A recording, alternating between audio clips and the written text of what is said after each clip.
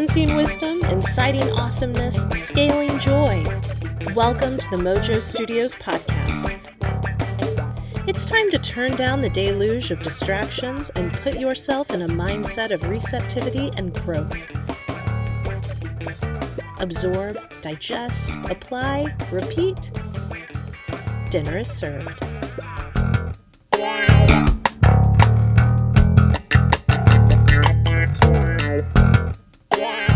Well, hey, we're live. Joe McCarthy here, MoJOE Studio, with my good friend John Comfort. This is a 12th episode in a series called Good Stuff. It's funny, I live in Orange County, not too far from John, but there's many restrictions in our town about what fireworks you can and cannot do in the street. But Fullerton is like 3 houses away. They're totally different set of rules, and so all you had to do is walk half a block and then there's fireworks everywhere. It didn't matter which way you looked or which way you listened, there were a constant barrage of fireworks for I don't know how many hours yesterday. Oh my gosh, yeah, constant rolling thunder for like 4 or 5 hours. I mean, it's remarkable. And there is a sense of pride and patriotism, like we are celebrating something great, right? It's a birthday of our country with all of its flaws and its blemishes, but we do enjoy freedoms and rights that are remarkable. They do stand out for the rest of the world, and I can say that from experience. I've been to not only all 50 states, but 30 countries around the world, and I am very grateful for the blessings of the country that I live in. I am also grateful to live in a country committed to becoming a more perfect union. I saw one guy saying there's nothing more patriotic than trying to address grievances. It's kind of interesting to go out and talk with your neighbors while this is going on.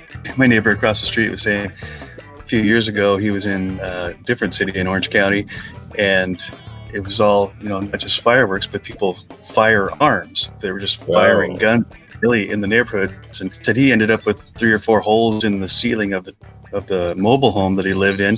So he put on a pot on his head just to save his own life. And I thought, to celebrate your freedom is a great thing, but if you take it too far and you put yourself in danger of the people around you, well then you're abusing the freedoms that you're celebrating. Yeah, that's actually a good example. It's a good illustration there, Joe, because when you dig in, our freedoms only extend to the end of our nose.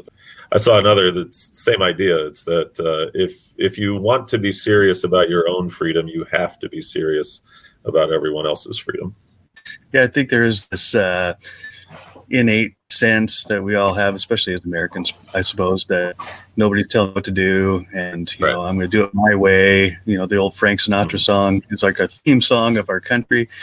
As COVID started going global, one of the World Health officials said, this isn't going to go very well in the United States in particular, because this deep pride and sense of independence, Americans don't want anybody telling them to wear a mask or to social distance or whatever it takes, not to protect themselves, but protect each other.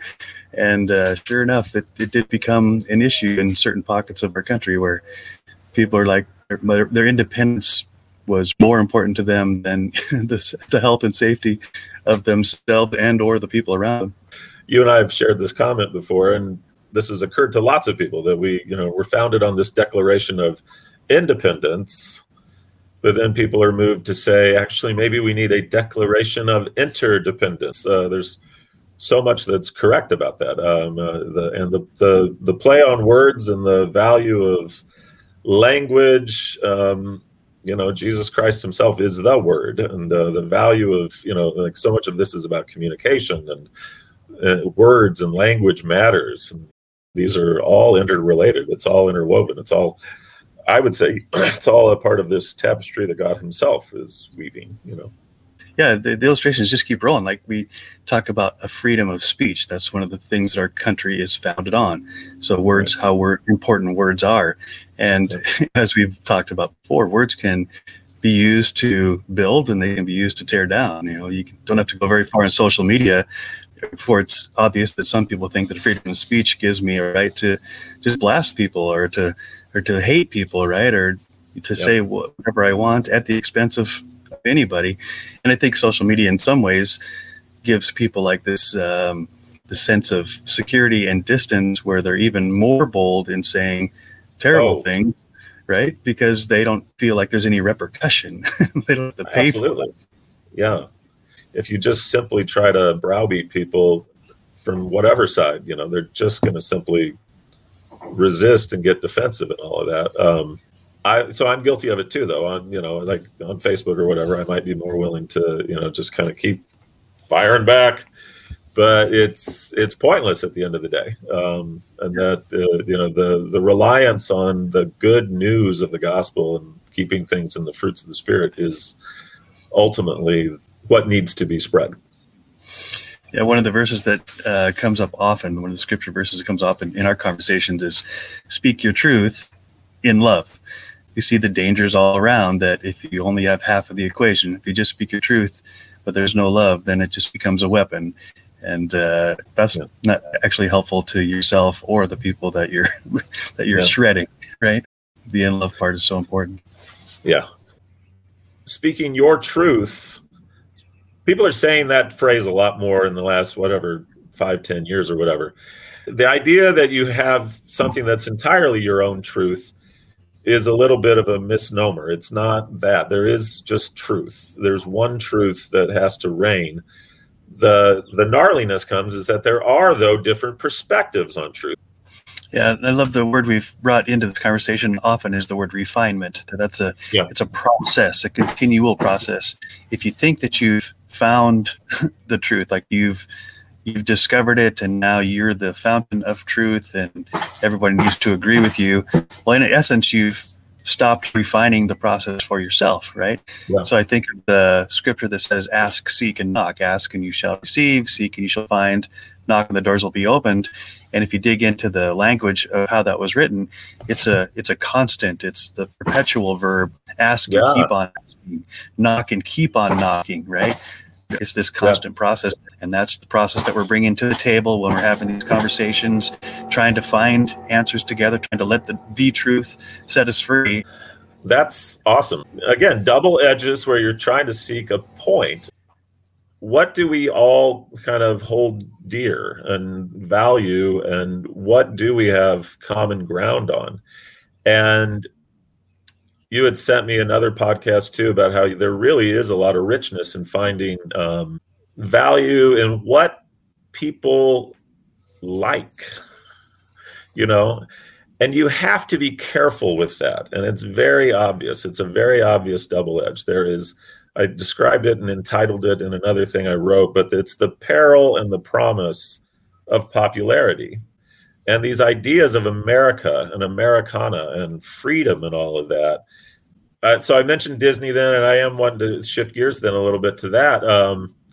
But Disney is deep into the Americana kind of stuff. And people love Disney. Not everyone does. I mean, you can also obviously be critical of Disney, of how it's crass consumerism and artificial. And some people can get their nose out of joint enough to say, why would you even want to go there? But they're immensely popular. And the thing that I think is interesting about them is that, and this is this thing about how America is this beacon of freedom, maybe, but it extends to the whole world. It extends everywhere. These ideas, people yearn for it everywhere. It's global in scope, and it's interesting to note that for all of the criticism that Disney has endured, they are indeed far and away the most popular vacation destination in every place that they're in, basically. China has Disneyland in Shanghai, and it's immensely popular. And like there's Tokyo, and even Europe. Oh my gosh, the Europeans turned their nose up and said, I can't believe they're even going to try this. It's going to fail next week. Nope. It is the number one paid vacation destination in Europe as well. And so it's immensely popular, and yet people are also can be immensely critical of it. But it's like digging in on that then is like, why is that? What is that? And I think it goes to something that you've mentioned before too, though, is that it's rooted in story. It's rooted in nostalgia. People go there and remember, but it is actually also rooted in a look to the future. And you've illustrated that well, Joe. That the God Himself calls us to both remembrance and a look to the future. Yeah. Yeah, that's interesting. That podcast that I sent you was on Simon Sinek's feed, and the lady who was being interviewed was talking about, she was digging into that very question: why is Disney so popular? Why are people drawn to Beyonce and some of the popular things in our culture that she said almost creates a pseudo religion, right? Where people are so devoted in a nearly spiritual way to something that's just man-made, right? And to me, of course, that piqued my attention because we're talking about universal truth. What are these things that globally and historically attract people? Is there something in there that we can learn? And I think we're digging in right now to a good place. What does Disney offer that everybody around the world loves? They'll spend their whole lives saving up for a vacation to go to Disneyland or Disney World or Epcot or whatever it is. And she came to the conclusion that it's this promise, this possibility that people could enjoy kind of a utopia, right?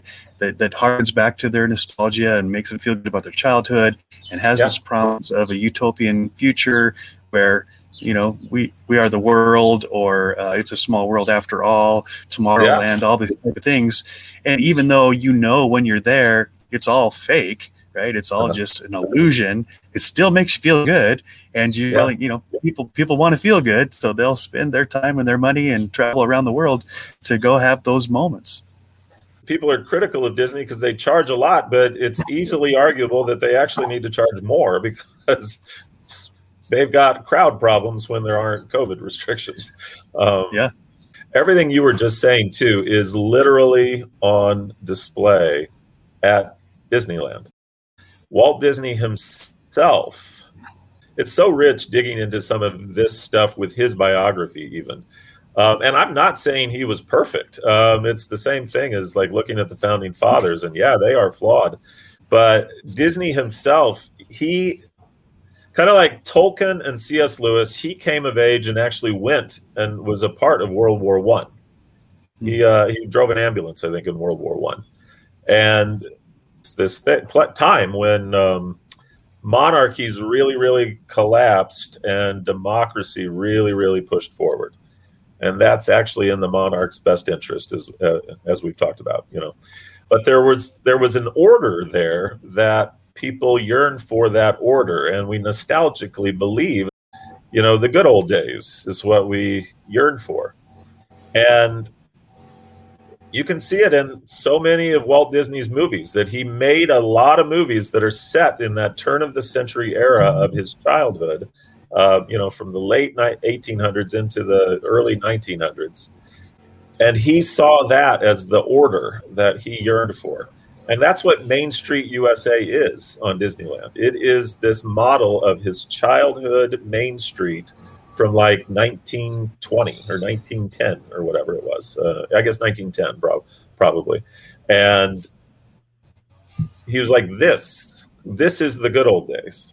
And that's how you enter into Disneyland, is this model of like 1910 Missouri Main Street, But then you have the Tomorrowland just to the right, and this look to the future. And Disney was always then pushing forward also. And he was essentially trying to create a utopia. He actually literally tried to do it in Florida with Epcot and with there's a little town called Celebration, Florida, where they thought they could just completely create their own utopia.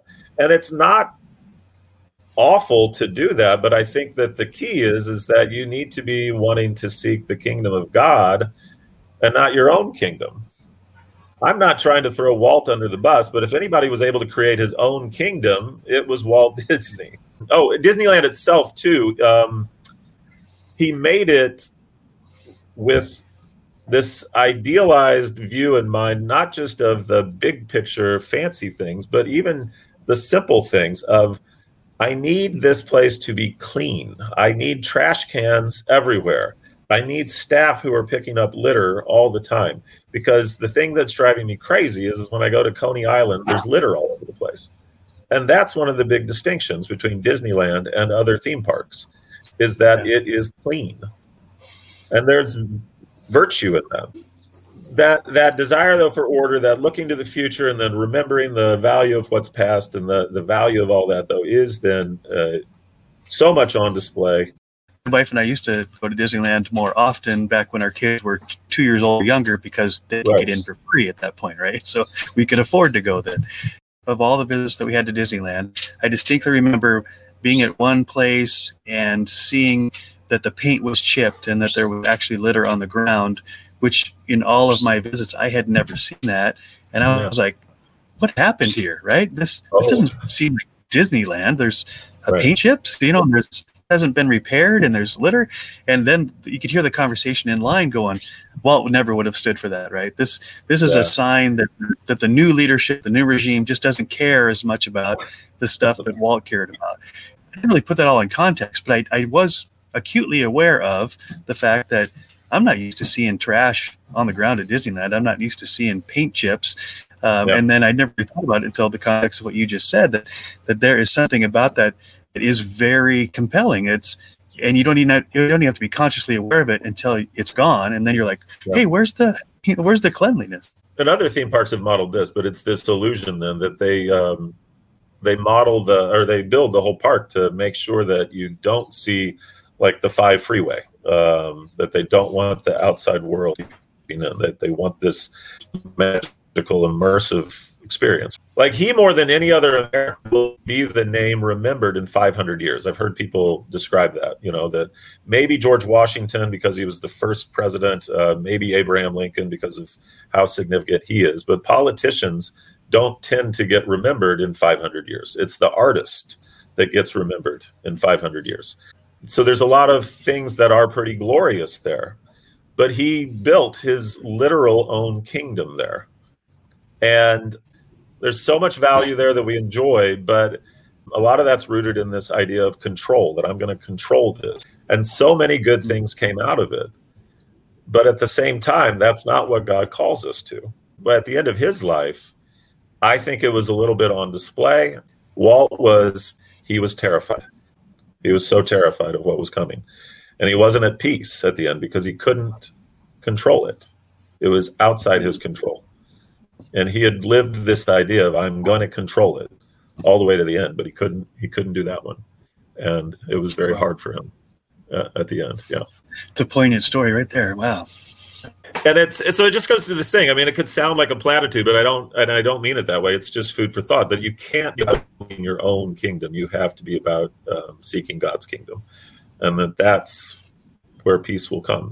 I mean, you could line Disney up with Solomon himself, that you go back, I think we've referred to Ecclesiastes, that achieved so much, he was given great wisdom and achieved so many things and wealth and everything you could want. But again, it's credited to him, whether he wrote it down or not. But in Ecclesiastes, everything comes down to just simply trying to be obedient to God and seeking God's kingdom rather than your own kingdom. As I think about the popularity again of Disney and pop singers and music, and the places where you see throngs of people, just screaming their heads off, throwing their money and their clothes and just losing their minds. I do think there is one of the words you used earlier is there's this yearning inside of us for something glorious. And, Disneyland gives us a hint, like a taste, almost like an appetizer of the glory that God does have for us. But we try to find it in temporary things. I can pay my money and walk into Disneyland and feel that sense. But it does indicate like this is a beacon saying that we are created for something greater. The fact that we would, lose our minds and raise our hands and scream our heads off and stand out in a field in the middle of the desert for days on end to be with a crowd of people that are screaming at the bands on the stage, right? Yeah. There must be something built into the human condition, into our heart and our soul, that is drawn to something greater, something glorious. And then you realize, okay, that was good, but that still doesn't fulfill, as Walt would say at the end of his life, it isn't the answer. It doesn't fulfill all the longings of my soul. Oh yeah, obviously, there is so much peril in pursuing popularity as well. I kind of like the alliteration of that, but you don't have to look any further than obviously social media as well as how evil this can be. The pursuit of likes is poison. It is poison. They see it especially in preteens and young teenagers of how poisonous it is to want to pursue likes, and you'll do anything for that. People can sell themselves out completely in the pursuit of fame and popularity in ways that are incredibly destructive, obviously. They just, make a sex tape and suddenly you're famous, and there doesn't seem to be a downside to it. But there is.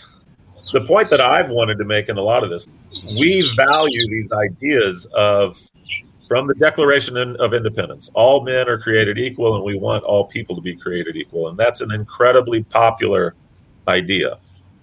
And then Abraham Lincoln is this incredibly popular president that people love, and people on the left and the right try to take ownership of Abraham Lincoln because he's incredibly popular. There's Martin Luther King's I Have a Dream, and that's very popular. Mark Twain is probably easily the greatest American novelist that is at the top of that heap. Ernest Hemingway said that all American literature begins with Mark Twain, and especially Huckleberry Finn. And that novel is about America coming to terms. And in that book, the critical moment of that book is, if you tried to think that slaves should be free, you would go to hell.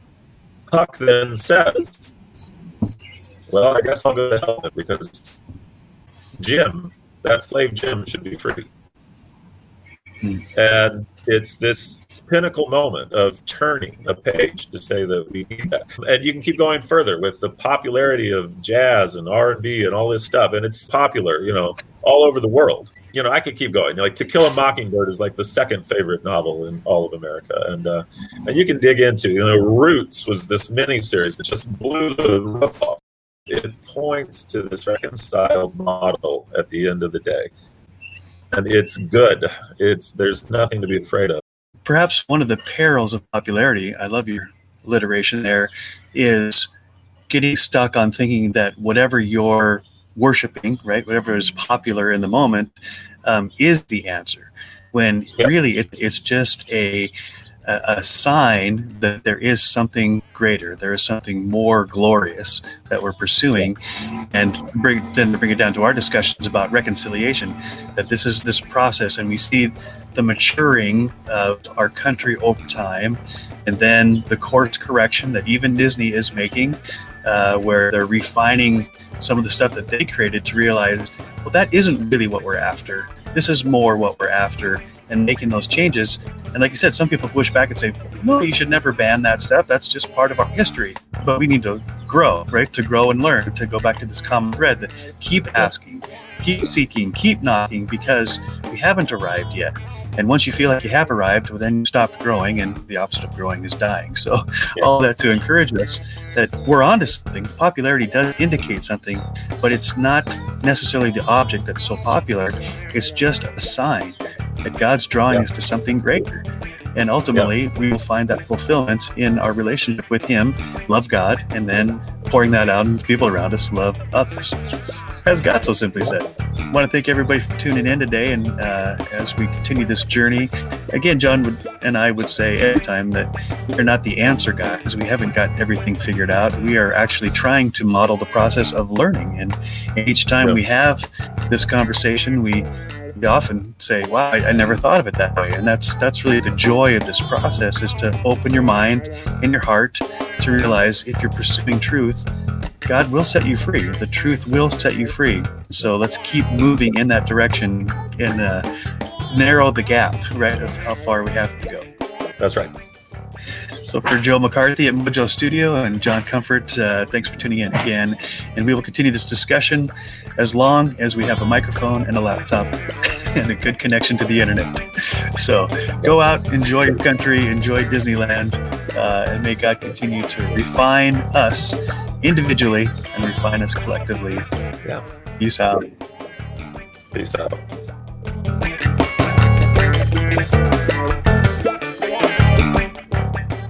this episode was beneficial to you, be sure to pay it forward, sharing it with others who may need a boost as well. Until next time, dream big, start small, act now.